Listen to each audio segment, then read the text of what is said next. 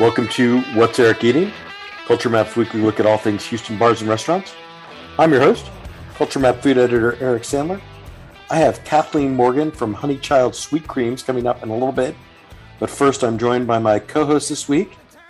She's the owner of Avondale Food and Wine, Mary Clarkson. Welcome back to the show. How are you? Howdy. I'm happy to be here this Christmas week, this holiday week, as we go into the end of the year. Well, I'm glad you're here. Thanks for doing this. Let us dive right into the news of the week. Topic number one, the Omicron variant of COVID-19 is doing a number on Houston restaurants. We are seeing places closed temporarily. Others are reverting to restoring their mask policies for staff and diners. Others are operating in a reduced capacity, either with shorter hours or switching from dine-in to go only. This is touched on a number of places, and obviously there's a gap between when we record this episode and when it comes out. But some of the places that have closed and will likely have reopened by the time this episode comes out include Squabble, Brazil closed for a couple days. All of Chris Shepard's concepts at Underbelly Hospitality closed for a couple days. Nobody's is closed until after Christmas.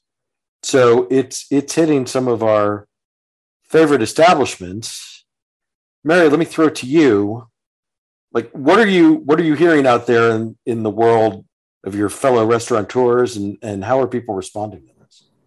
Omicron, in the last week alone, I know several people within my circles that I see, relatively on a regular basis that have gotten it, and it's here and it's spreading like wildfire.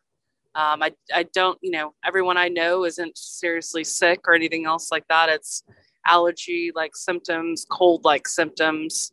They're fine, but, in terms of hospitality, it's incredibly difficult right now, especially as we go into the holiday season where everybody wants to be out with their friends and family celebrating. No, absolutely. And, the data on this stuff is, I'm certainly not a health expert, but from what I've been reading, it's not enough to be vaccinated, which, many hospitality workers made that choice and got their shots a long time ago. But really for Omicron, it really helps to have your booster. So if you got, and the recommendations on that vary, if you got Pfizer or Moderna, you're 6 months, time for a booster. Johnson & Johnson, 2 months, time for a booster. And so I can understand why in the holiday crush of increased crowds and trying to make as much money as possible, that someone who works in a restaurant may have delayed getting their booster because they don't want to miss any work. And now, we're seeing the negative consequences of that.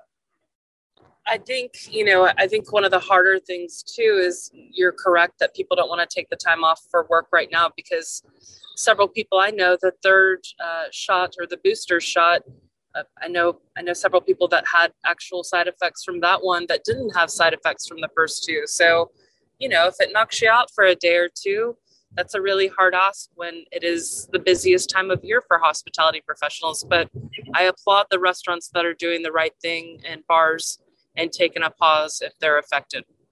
No, I agree with you that it clearly it's a responsible decision. If you have an employee who tests positive, give yourself a pause, get everybody tested, encourage your employees to get their boosters.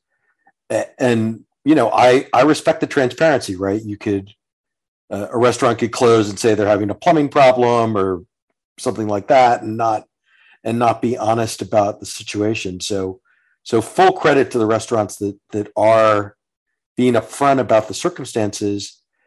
But, this timing just sucks. I mean, there's no way around it, right? This is the time for restaurants and employees to make hay. There's holiday parties, there's gatherings, there's visiting friends and family. There's all these opportunities for people to make money, and Lord knows, everything slows down in January and February. So, this is the time when everyone's looking to make as much money as possible. And so really the timing just couldn't be worse. Absolutely. My heart goes out to all the hospitality service industry professionals this holiday season, and I hope everyone stays safe. No, absolutely. And obviously this is a very fluid situation. It is something that I will keep track of on Culture Map and social media. And so I just encourage everyone to be careful, be responsible. Let me just ask you, is this going to alter your behavior in any way? I mean, do you think you'll switch back to outdoor dining only, for example? I mean, it's cold today. I know we don't really have a lot of cold weather in general right now. I will happily sit outside at places where that's an option. I will say it's definitely putting a damper on me wanting to get on a flight anytime soon. Having just returned from a lot of travel, you couldn't put me on a plane right now if I had a choice. Whereas even a couple of weeks ago, I would have said differently. And I do think, I'm going to keep the circle really small from now till the end of the year. No, I agree with you. I think this is going to maybe slow down my indoor dining to a certain extent. It will increase my outdoor dining and to go. But I still want to support restaurants, and knowing that some businesses have been upfront about their circumstances makes me more likely to go back to them more quickly. And we can support them by ordering takeout. There's other ways to do it. I just think this really crucial period between right now and Christmas and New Year's, when people want to see their family, like, I'd rather kind of keep to myself so I can see my family. No, absolutely. Let us move on to something considerably lighter. Topic number 2. Canadian donut favorite Tim Hortons announced that it has plans to open in Houston by this summer. They found a local franchisee to help facilitate that. Mary, let me just throw it to you. What do you think? Are you familiar with Tim Hortons, and are you intrigued at all about a new coffee and donut shop coming into the market? I think you and I have talked about this previously, just kind of glanced over it. I'm excited for more options for Houston, always. Shipley's is my gold standard, so I will always hold someone up to how they compare to a hot glazed donut from Shipley's. No, I think that's fair, and I think that kind of speaks to the state of our donut scene, right? Shipley kind of rules the roost, and then we've had various newcomers, especially in the last few years. Krispy Kreme came, left, and came back. Voodoo Donuts opened now a couple of years ago. We have Dunkin' Donuts that's stepped up its presence in the market. Hertz Donut opened in Katy, moved inside the Loop, and then shuttered entirely. So, there's something about our demographics that makes, out of state, out of region donut concepts look at us and think that we're primed for what they have to offer, but it doesn't really seem like any of them make much impact. I feel like Voodoo Donuts did pretty well, in terms of design or corporate gifts or for a party or something like that, just because of all the different decorations and designs that they have. But I don't think that they're the best donut. No, I find Voodoo Donuts to be a little bit too large, which sounds like a stupid thing to complain about. But they're also very sweet. So it doesn't really work. Like, I can't eat more than maybe one or two of them. I have to say, I'm intrigued by Tim Hortons. It's very popular in Canada, known for the quality of their coffee, known for their donut holes. They've recently done a whole partnership with Justin Bieber, which, if nothing else, just sounds like fun. Like, I know that doesn't really affect the quality of the food in any way, but it seems like a smart branding move. And so, will the Biebs be making a personal appearance? I mean, we can only hope. We can only hope that he'll show up at least for the opening of the first Houston location, which we don't know where it is. They're saying summer. My guess, based on absolutely nothing, no intel, would be that they pick a spot in the energy corridor because so many Canadian expats work in the energy industry. that it would kind of make sense to put it somewhere where it has a built-in customer base. Or as Lance Zierlein joked on the radio on the bench on ESPN 97.5, they could just put it next to Riel and let Ryan Lashane support it entirely by himself. Yeah, he could just add it. They could be desserts exclusively by their donuts. Exactly. All right. Topic number 3. The Houston Farmers Market has taken another step in its transformation with the opening of the RC Ranch Butcher Shop. This is a Texas Wagyu purveyor with a 2,800-acre ranch in Brazoria County. So they're selling steaks, ground beef, house-made sausages, meal kits, and then they've also partnered with some other purveyors for chicken, lamb, seafood. They have a lobster tank. They have cheeses. Mary, let me just get your thoughts on this. I mean, is a high-quality Texas butcher shop the thing that's going to get you to visit the Houston Farmers Market? I love the idea of an addition of a high-end butcher shop. I am internally so upset with what they've done to this market. That's I could talk about it for hours. I will definitely go check them out. I miss the fact that so many of the original vendors here are no longer here because they were priced out. So a high-end butcher shop just exemplifies the gentrification that's going on over there. And while I welcome it and applaud it, I just, my heart kind of breaks for the small guy that can no longer afford to be there, to be honest. But I will go check it out. Let's see what they got. Yeah, I mean, this tension between what the market was and what it has become is an ongoing debate. And I appreciate your position, but I also feel like it was never going to be able to remain what it was. And so, this new, they built this new pavilion, they put in bathrooms and it's covered now, and it's a little more comfortable. It's a little easier to access. And in that sense, I welcome those changes. For what it's worth, the owner says they've maintained many of the original vendors. Obviously not everybody made it through the transition, but trying I would to love keep... to know what the word mini means. Right. But there was, that was a priority.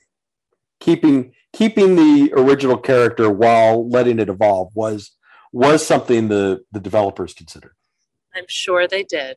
But no, I'm intrigued. I'm not much of a home cook, obviously, but I am really intrigued by this butcher shop because there aren't that many places that market explicitly Texas beef, right? And so the ability to get humanely, sustainably raised beef, chicken, lamb that's raised in Texas has real appeal, and I think will develop a following because so many more people do care about where their food comes from, and they can't always go to Urban Harvest on a Saturday morning to get it. Now they can get it 7 days a week.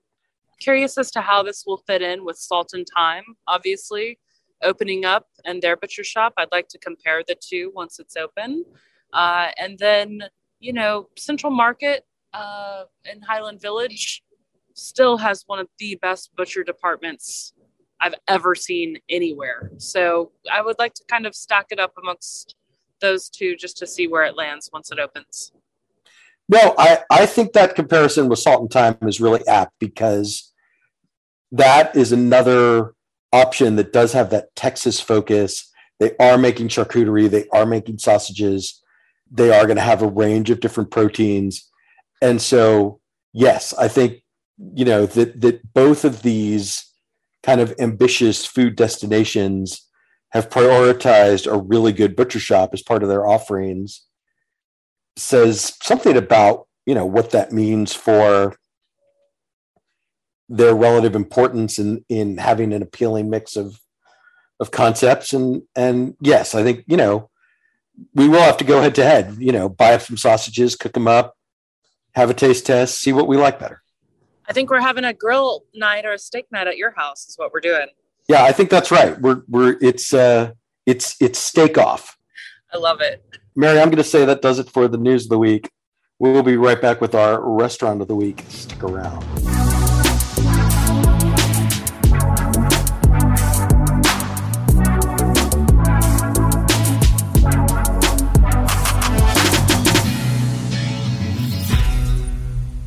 Today's show is sponsored by Balcones Distilling. Balcones makes grain-to-glass whiskeys at their distillery in Waco. I could talk about all the awards they've won, or that they're one of the pioneers of the growing American single malt movement.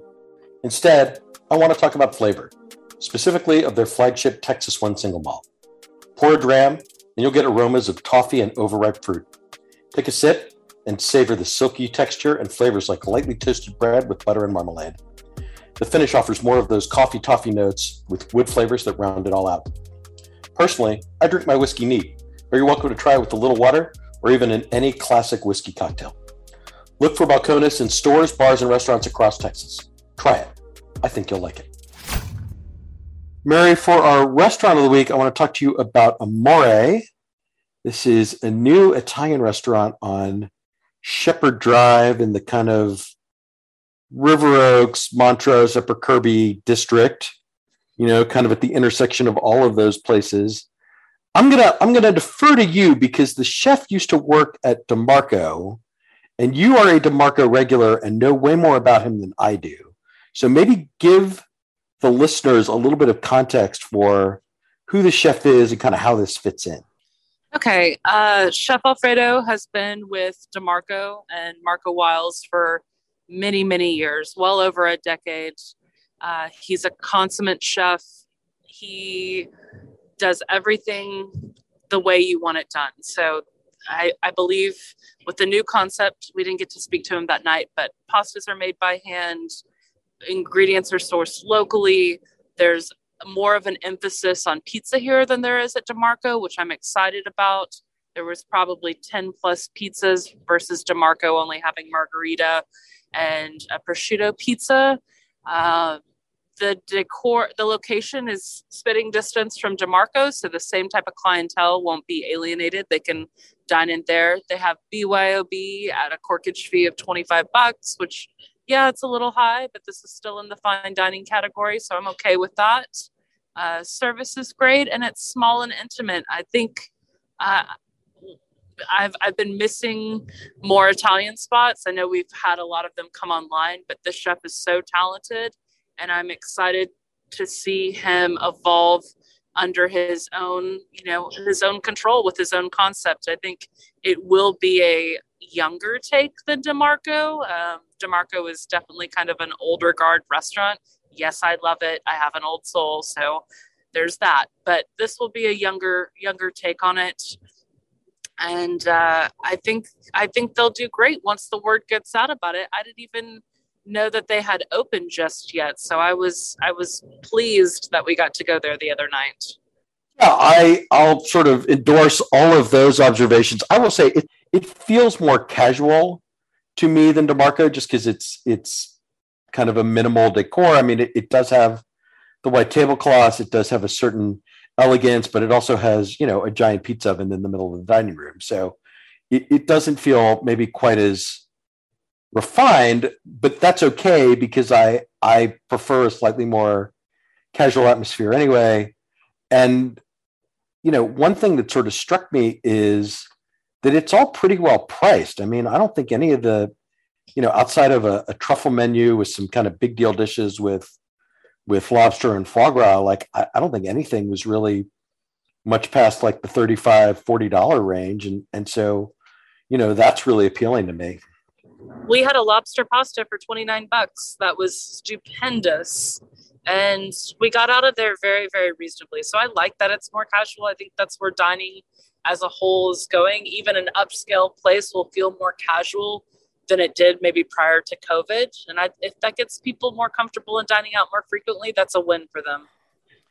I know. So yes, I second the lobster pasta with what would you call that? Like a slightly spicy, maybe creamy tomato sauce. Yes. And then we had a super classic linguine with clams, a really nicely cooked dish of roasted shrimp and in a slightly different tomato sauce, and a delicate and very well seasoned tuna crudo. So, kind of a first sampling of the menu, not really like a deep dive. We didn't make it to entrees, but quite a bit to like about Amore from a first visit. I certainly want to go back for pizza.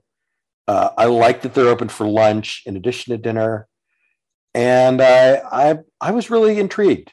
And I'm not.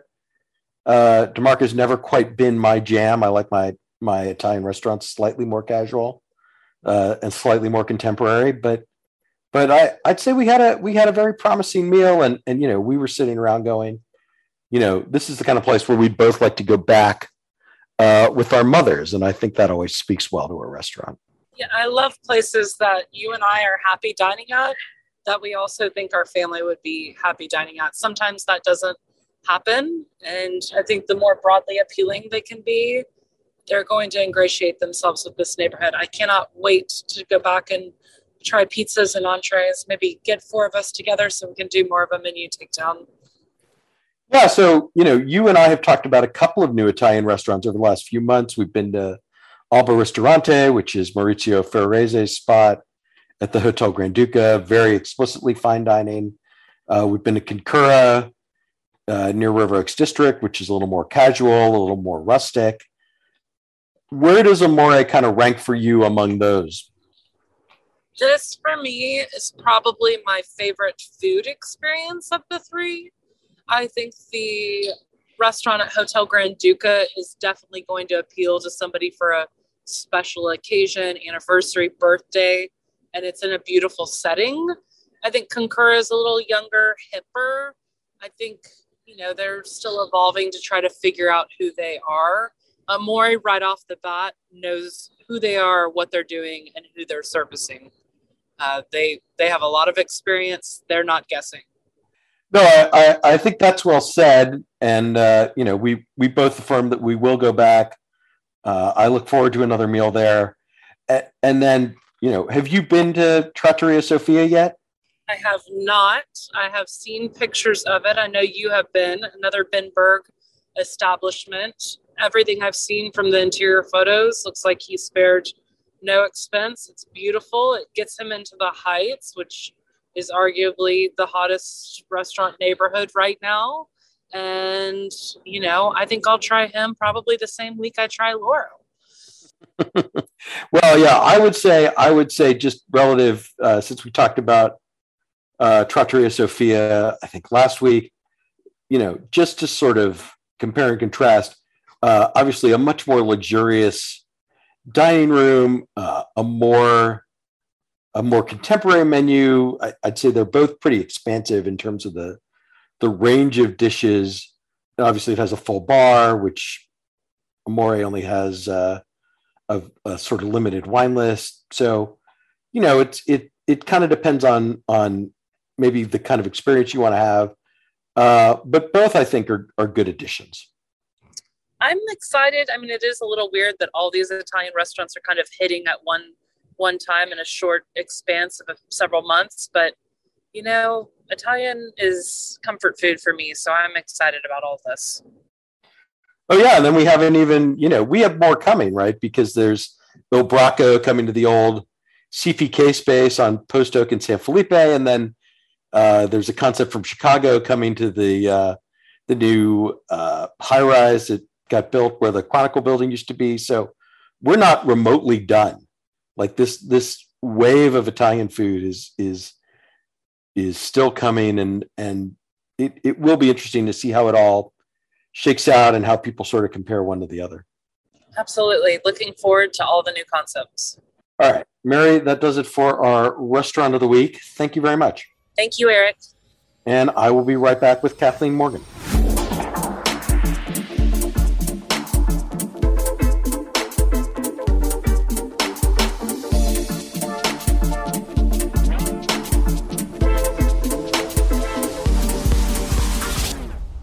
I'm joined this week by the owner of Honeychild Sweet Creams, newly opened ice cream shop in MKT. Kathleen Morgan, welcome to the show. How are you? I'm great. How are you? I'm doing good. Thanks for doing this. Of course. let's just start at the beginning. I mean, what inspired you to get into the ice cream business? I got into the ice cream business really because I saw opportunity in it. There wasn't a lot of people doing ice cream back in 2014 whenever I launched. And I saw it as a way to connect people to their food system in a way that was new, unique, and provided a lot of opportunity to highlight seasonal flavors, to use local ingredients, and to put those things forward. So that's kind of what got me into ice cream. Yeah, so maybe just expand on that a little bit. I mean, why ice cream as a venue for seasonal flavors? Like, how did that become? Or maybe I'll flip that around a bit and say, what difference do seasonal flavors make when it comes to ice cream? Yeah. Well, as a means of connecting people to their food system, being able to have those conversations about seasonality is, I think, a point of connection. Just acknowledging the passing of time, the limited time in which these things are grown, I think is just one way of connecting to food. Also, ice cream uses milk and eggs. Those are the primary ingredients, and those are things that I was able to source locally. Versus way back when in 2014, whenever I was starting this business, there wasn't a lot of people milling flour. So doing a more traditional baking route was like not something that I really felt like I'd be able to have an impact in the food system going that route. Whereas ice cream, I would. So how did you learn to make ice cream? Did you grow up making ice cream? Did you have like pastry training? No. Well, yes and no. I grew up making ice cream, eating ice cream. I did not have pastry training. I grew up baking a lot. I grew up in a small town and did what was called Future Homemakers of America. Now it's called Future Current Community Leaders of America. So progress, I guess. But I did like at the county fair, I like bake stuff, and like it was like me and a bunch of old ladies competing on relishes and pies and things like that. But I just always grew up baking, grew up in the kitchen. And so that was kind of my background in food, I guess, coming into this. With ice cream specifically, I was just making ice cream at home. We had like a little ice cream maker on the back porch that we used to use like growing up. Thankfully, not one of the ones we had to turn ourselves. Like we just like plugged it into the wall and then just like meddled with it like every 10 minutes, like to try to like see when the ice cream was done. And so, yeah, we grew up making ice cream in that way. So you decided to start making ice cream. Like, how did you kind of build your recipes, your repertoire? Like, how did you, and, since you were interested in local ingredients, like, how did you kind of build your connections with local farmers, milk, eggs, all that stuff? Yeah, it's been kind of a journey. I feel like I'm in a place now where I'm building solid relationships with the farmers and have like really good sourcing. But starting out, it was a little bit rocky, trying to figure out who and how to source from.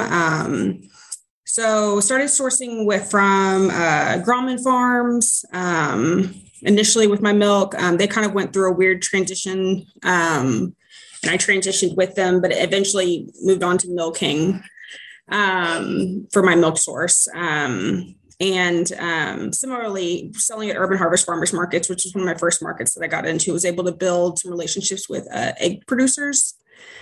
It's hard for people to sell milk at farmers markets.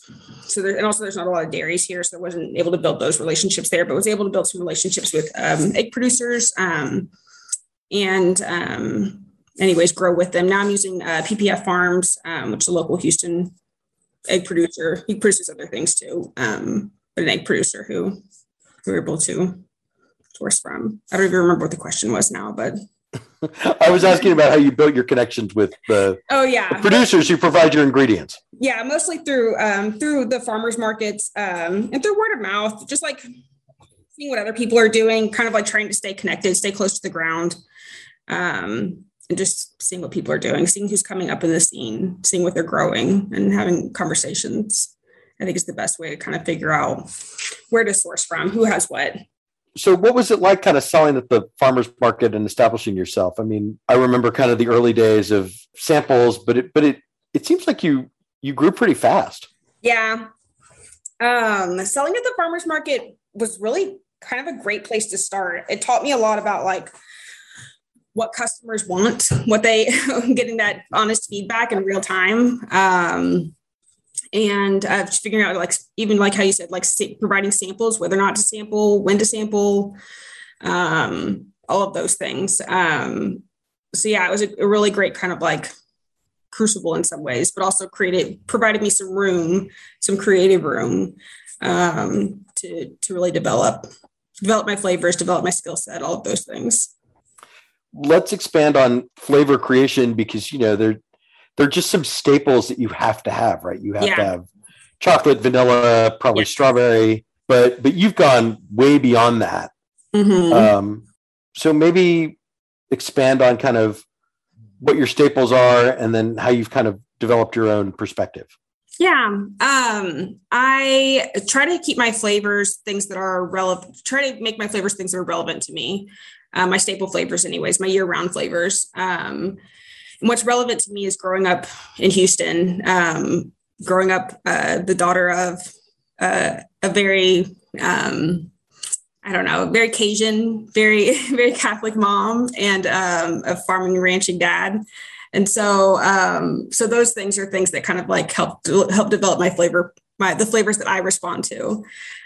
So things like buttermilk pie and sheet cake are things that I can produce year round. They're not seasonally determined. And they're culturally relevant to me. So those are two of the flavors that make up my year-round flavors. I'm not a huge chocolate ice cream person. And so, which I've just like also learned, there's like two lanes of people. There's like chocolate ice cream people, and there's not chocolate ice cream people. There's some crossover, but like, you know which lane you're in generally. Yeah, I will say, just full disclosure, I am very much a chocolate ice cream person. You know your lane. So that's a thing. So, and I'm not that person. So when I was making my chocolates, I was always kind of like, meh, it's okay. Anyways, but the Texas sheet cake and the black chocolate are two that I really loved. And so it's like, okay, these are going to be my chocolates. So yeah, that's kind of how that flavor development came to be. And staying in that as I think about seasonal flavors and expanding into other flavors, keeping it like seasonal, keeping it Southern, keeping it culturally relevant. These are things that I try to do. Well, and I will say, you know, when we spoke about the ice cream shop, I left with a couple of pints, including your mint chip. Mm-hmm. It is the most intensely mint ice cream I think I've ever had. Hopefully that's a good thing. Is that a compliment? I think it's 100%. I'm sorry. I mean it entirely as a compliment, but it's so flavorful, so vibrant. Like I could only handle like maybe a quarter pint at a time. Yeah. You know, and sometimes like sometimes I consider a pint a single serving. Yeah, I know. We all do. But the mint was so intense that like I couldn't handle it. Like I can only go a little bit at a time. Just set it down and back away from it and say, yeah, I need a break. So what did you do? So how do you get so much mint flavor in your ice cream? I puree fresh mint and really just mix it in with my base. You got to be kind of fast with mint because it starts to brown if you like let it oxidize for too long. So it's like a really fast process. It's like puree it quick, put it in the batch freezer, turn it. A real quick turnover. All right. So you have some success at the farmer's market. You're starting to build a reputation and you're wholesaling, right? Kind of quietly behind the scenes for restaurants. Yes. What made it seem like it was time to go brick and mortar? And how did you decide on MKT as the place to do it? I decided it was time to go brick and mortar for two reasons. One, I'd reached a point in my wholesale where I felt like I needed to scale beyond where I was, both from an equipment perspective and a space perspective. There's also a little bit of instability with using other people's space and being able to use other people's equipment. It's kind of a blessing and a curse in some ways. It's a blessing in that it allows you to access those things, but also there's just so much instability there. And in order to grow long-term, I needed the stability of knowing that I would have the equipment that I needed and the space that I needed when I needed it. So knew that I was going to have to purchase my own equipment and larger equipment, and that was going to be a huge investment. And also I felt, so I wanted to be able to develop more revenue streams to support those investments, wholesale catering, and really kind of like build a name for myself. As you said, I'd kind of been working behind the scenes So I felt like it was time to kind of come out a little bit and in my own space, I guess, and start developing those sales channels. And then also from a mission perspective, I felt like it was a little bit more challenging to fulfill my mission and build the culture that I wanted to build as a wholesaler. So having a retail space, a physical space where people could convene, interact with the product, interact with the mission was going to be integral to building and growing forward. And then sort of why the Heights? Because, like when I look at the Heights, I see, I mean, frankly, just a lot of ice cream. So much ice cream. I get it. I definitely thought about that too. Whether or not I wanted to stay in the Heights, but honestly, like the Heights is where I live. It's what I know. I know kind of like what people do, where people go, like when do people walk their dogs? Where do they walk their dogs? When do they're like, where do people go with their kids? I don't know. Like, I couldn't go into Rice Village and just like know these things because I don't live there. It's not a place where I like know, but I know the Heights. So I felt comfortable in this space and with this neighborhood. And I appreciated that the MKT, offered like a little bit of a kid-friendly environment. It was a place where like kids could come and their parents could come, obviously, and feel safe letting their kids run around and not having like this like major street right outside the front door where you're gonna have to like make sure everybody's holding hands when they walk out the door. Like this was a very safe environment where people could kind of like come and relax. I appreciated that the MKT offered those things. So I knew this was the right space for us and the right place for us. So yeah, I decided to stay in the Heights. I also kind of felt like somewhat territorial. Like I live here, like all these other people, where y'all live? I don't know. Like y'all gotta go. Yeah, a bunch of usurpers, bunch of I know carpetbaggers, right? All right, so I remember that you did a Kickstarter to kind of help raise a little money for the shop. How did that go? And have you, like, now that you're open, have you started to see some of your backers in the shop? I mean, there's a few backers that have come in. There's one lady who comes in often who I've come to know that I really appreciate. Actually just messaged her this morning. We got little like key fobs for our backers so they can come and like redeem their memberships. They're pretty cute. So I messaged her a picture of those this morning. But yeah, that's been cool. It's just another avenue of building community and building connections that I've been really grateful for. The people who reached out through the Kickstarter and have come by the shop. So yeah, and it was definitely a boost both in our ability to do this, the ability to build out, having that equity up front. And then also kind of like just a little bit of boost of confidence to see that so many people believed in us in that regard and were able to, open their wallets to us and do that. So that was awesome. Yeah. And it also kind of gives them like an incentive to support the ice cream shop, right? Like now that it's open, it's like, I know you got to redeem your you invested in this. You might as well, go get your rewards. Right. Well, so you've been open for, I guess, like 3 or 4 weeks already. I mean, How's it going? It's going good, I think. We've got a lot of good feedback, which I've appreciated. I think seeing what people are coming into the shop for, especially the repeat customers, seeing what they're taking to. And I think this is going to be a new, similar to when I launched into farmers markets, there's a little bit of a learning curve, learning what people liked, what people didn't like, what people came to me for.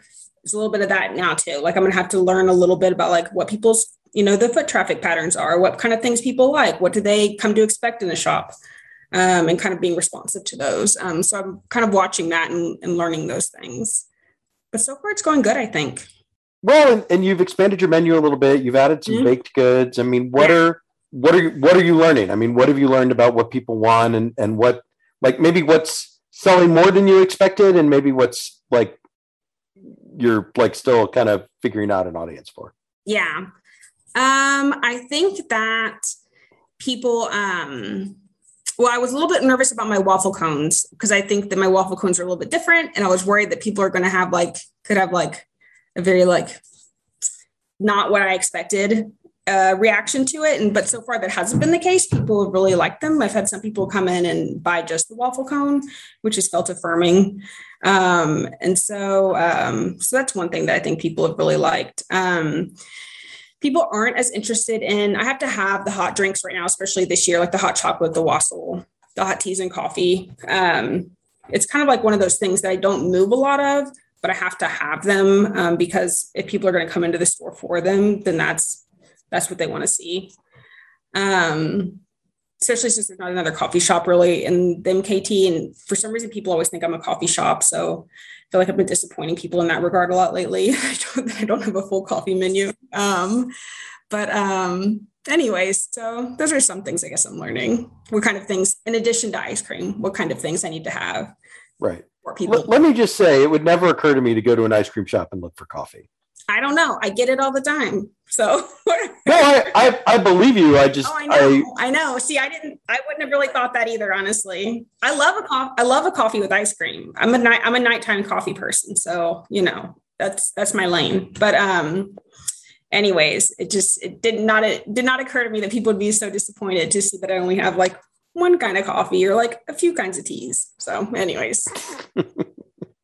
But not buying an espresso machine quite yet. No, that's not my thing. I'll never buy it. I say I'll never buy an espresso machine. I don't know. Next year you may see me with an espresso machine, but like, I don't plan on buying an espresso machine. And then let's talk a little bit about kind of some of your sort of future plans. I mean, you have this glassed-in kitchen, this beautiful space. I mean, how do you want to see Honeychild evolve now that you're open and operating? Yeah. Well, I'd love to see, how do I want to see Honeychild's evolve? I'd like to see us grow within Houston, possibly to other kiosk locations. I'd like to see us evolve into having a more community programming, whether it be, there's a couple things kind of like irons I have in the fire in terms of community programming in which Honeychilds can be either a leader of or supportive member of. So those are some things I'd like to be able to grow and develop as we kind of like grow into this space. Yeah, I know you also mentioned maybe like cooking classes or some other stuff. Cooking classes. I've talked to the Houston Public Library about maybe having a book club. Talked to Prairie View A&M about maybe doing some urban ag tours. So there's some things we're working on, but we'll see. TBD. All right. And then I have to ask you about one other thing, because when I interviewed you about opening the ice cream shop, this is kind of your first run with like employees. Yeah. Like being the boss. I know.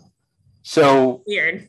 I mean, you like, I won't say that we know each other well, but you have this like very chill, like kind of let it go demeanor. And so I just have to ask, like, at the risk of mischaracterizing your personality, but like, what's it been like managing employees? I think it's going well. I think it's going well. I think my employees are getting to know me in the same way that I'm getting to know them. So like getting to know my quirks and as I get to know theirs.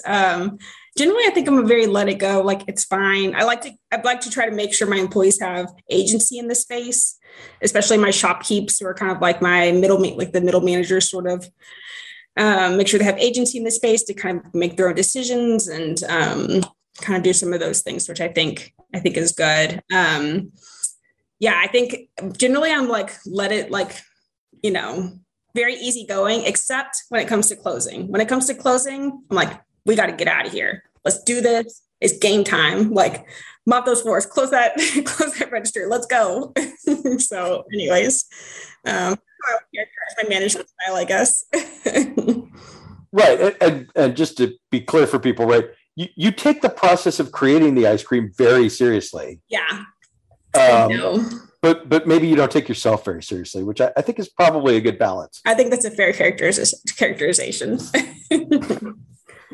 So you've been like a pretty outspoken kind of advocate for social justice issues, and you have a lending library with some pretty like political books for people that really want to kind of dive into some of those issues. I mean, are you getting that kind of engagement? Are people taking you up on this? Or are you having the conversations you want to have with people? You know what? I've been so encouraged these past few weeks because I've gotten quite a few people who really appreciated the Lending and Learning Library. And I suppose part of it does have a political lens to it, but I mean, anything and everything is can potentially be political. So my mission is to advocate for justice and equity in food. And part of where those things intersect with other issues, then those are things that I think are fair game to talk about. A lot of people have been excited about it, have stopped and read the books. I've had a few customers check out books, and I've had a few of my team members check out books too, which has been kind of cool to be able to talk to them about that, what they're reading and all of those things. So yeah, it's something that I'm passionate about, and I hope people find to be a resource for them if they choose to engage with that. So yeah, I'm excited about it. I'm excited to the way in which people have responded to it so far. Yeah. Do you have like one or two examples of how you've been able to kind of use Honeychild to further some of those interests? Yeah. Let's see.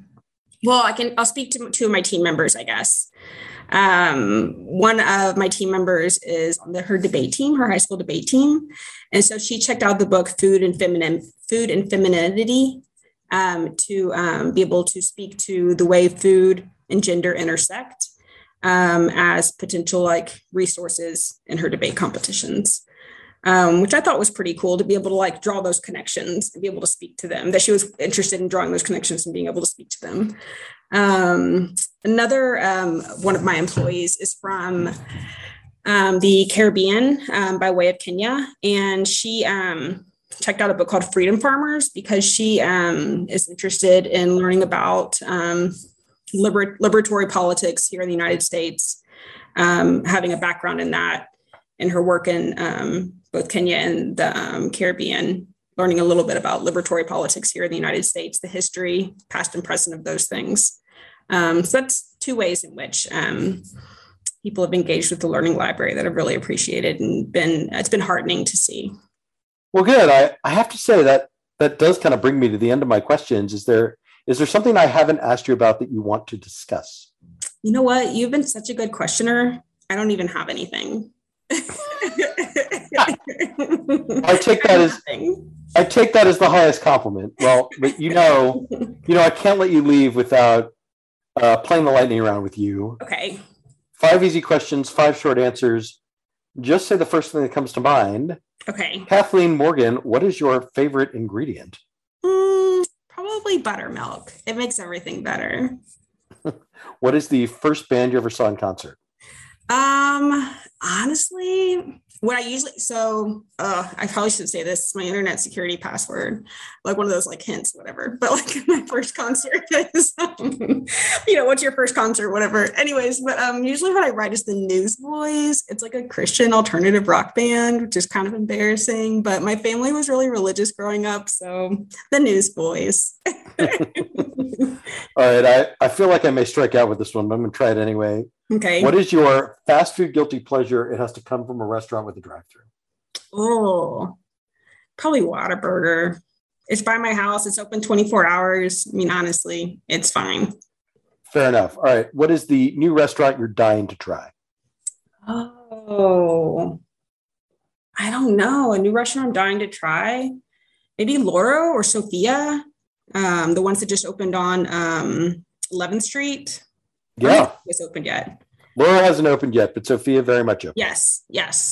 Anyways, I drive by them all the time, so I want to go by. Anyways, those are probably the two. All right. And then finally, when you go to a pizzeria, what are your go-to toppings? Go-to toppings? Probably spinach. That's like my usual. If I'm going to do a topping. All right. Judging me right now? I'm sorry? Are you judging me right now? Not at all. No. Let me just say, not that anyone's ever had, but like the Joe's at Star, the sauteed spinach and garlic is my go-to Star pizza. Okay. So I don't get it everywhere, but it's Star always a Joe's. Mm-hmm. Yeah. All right. So give us the website and the social media and all that for Honeychild. Okay. Honeychildsweetcreams.com, Instagram, Honeychild Sweet Creams. That's it. And then Facebook, Twitter, all of those, but mostly on Instagram is where I'm most active at. And I don't have a Snapchat or a what's the other one? TikTok. Ain't got a TikTok yet, but I'm working on it.